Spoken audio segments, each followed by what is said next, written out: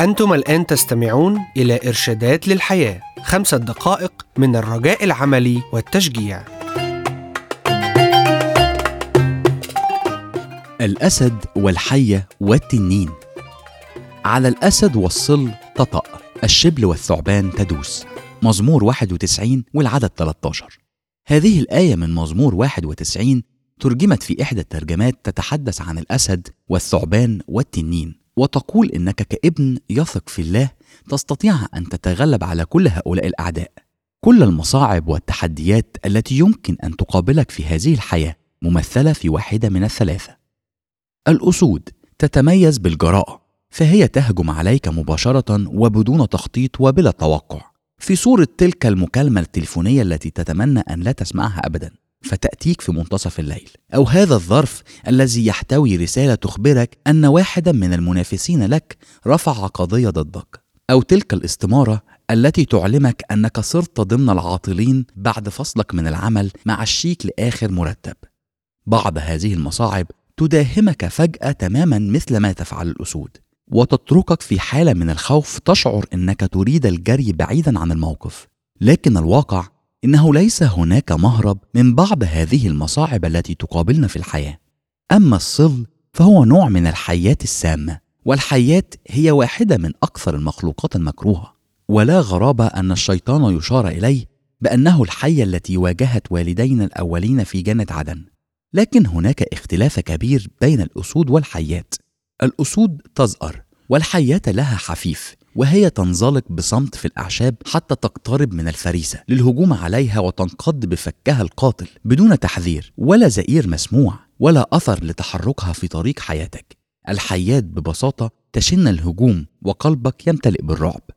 إن جروح الحياة الغير منتظرة هي مثل الهجوم اللاذع للحية، يأتي في شكل ذلك التعليق الغير متوقع من مصدر لم تكن تتخيل إنه قادر أن يصدر ما قد سمعته، كما لو إنك لطمت وتم خيانتك من يهوذا الذي باع صداقتك.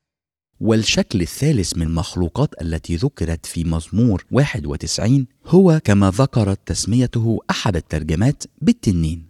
هل رأيت يوما التنين وهو ينفث من أنفه الشرر الناري؟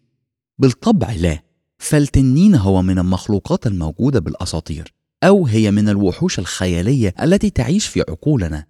وتمثل التنانين في حياتنا تلك المخلوقات المخيفة التي تنسجها مخاوفنا وتسلب منا سلامنا.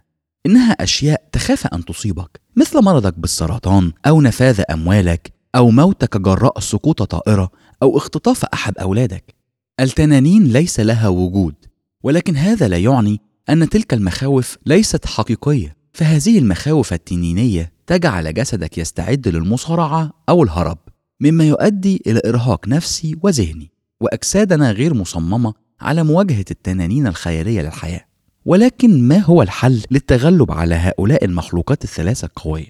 الحل هو السكنة أو الاختباء في ستر العلي، كما يذكر مزمور 91. إنها العلاقة مع الله، هي الضمان ضد التنين والحيات وكذلك كل الأسود في الحياة. الله هو مكان الحماية والملجأ، مكان الأمان الذي تركض إليه عندما تواجه تحدي الأسود أو تلدغ من الحية أو تهدد من التنين. قال داود هذه الكلمات في مزمور 27 وعدد 5: لأنه يخبئني في مظلته، في يوم الشر يسترني بستر خيمته. لاحظ أنه يقول في يوم الشر، فرب الكتاب المقدس يعلمنا إننا سنحتاجه وهو ينتظرنا. هذا هو وعد الرب لك من مزمور 91 والأعداد 14 و15: لأنه تعلق بي أنجيه، أرفعه لأنه عرف اسمي، يدعوني فأستجيب له، معه أنا في الضيق أنقذه وأمجده. استمعتم إلى إرشادات للحياة. للحصول على معلومات أكثر اتصل بالمحطة التي تستمع إليها.